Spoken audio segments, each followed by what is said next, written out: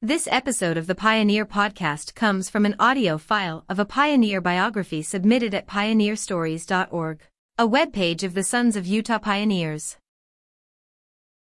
We invite you to share your family pioneer stories too, by going to pioneerstories.org and clicking the red Submit button.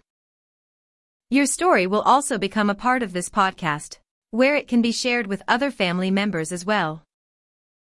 This pioneer story was submitted by Acacia Barney as part of the Cotton Mission Chapter's 4th grade student essay contest. Mary Jane McCleve Meeks is my great-great-great-great-grandmother. She was born on August 21, 1840. She was born in Belfast, Ireland.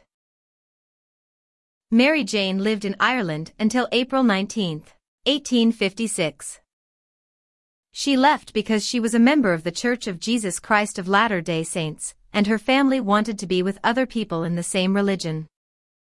When Mary Jane left, her boyfriend gave her a pretty scarf. She knew she would never see her boyfriend or Ireland again. Mary Jane arrived in Boston later in 1856. From there she went on a train to Iowa. From Iowa, her family joined a handcart company that was going to Utah.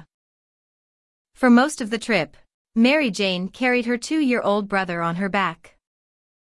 She also helped carry another little boy on the way. In Wyoming, Mary Jane's dad died. He died 2 days before they arrived in the Salt Lake Valley.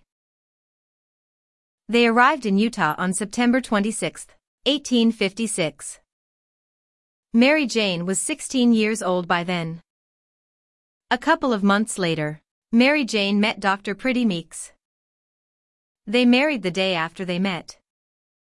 He was 61 years old, and she was 16 years old. After they married, Mary Jane moved to his home in Parowan. Mary Jane was Pretty Meeks' third wife.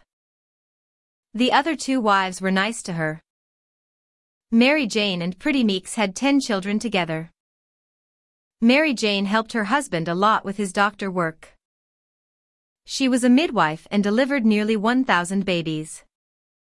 Mary Jane and her family moved to the United Order, now it is called Orderville, in 1877. After her husband died, she continued being a midwife.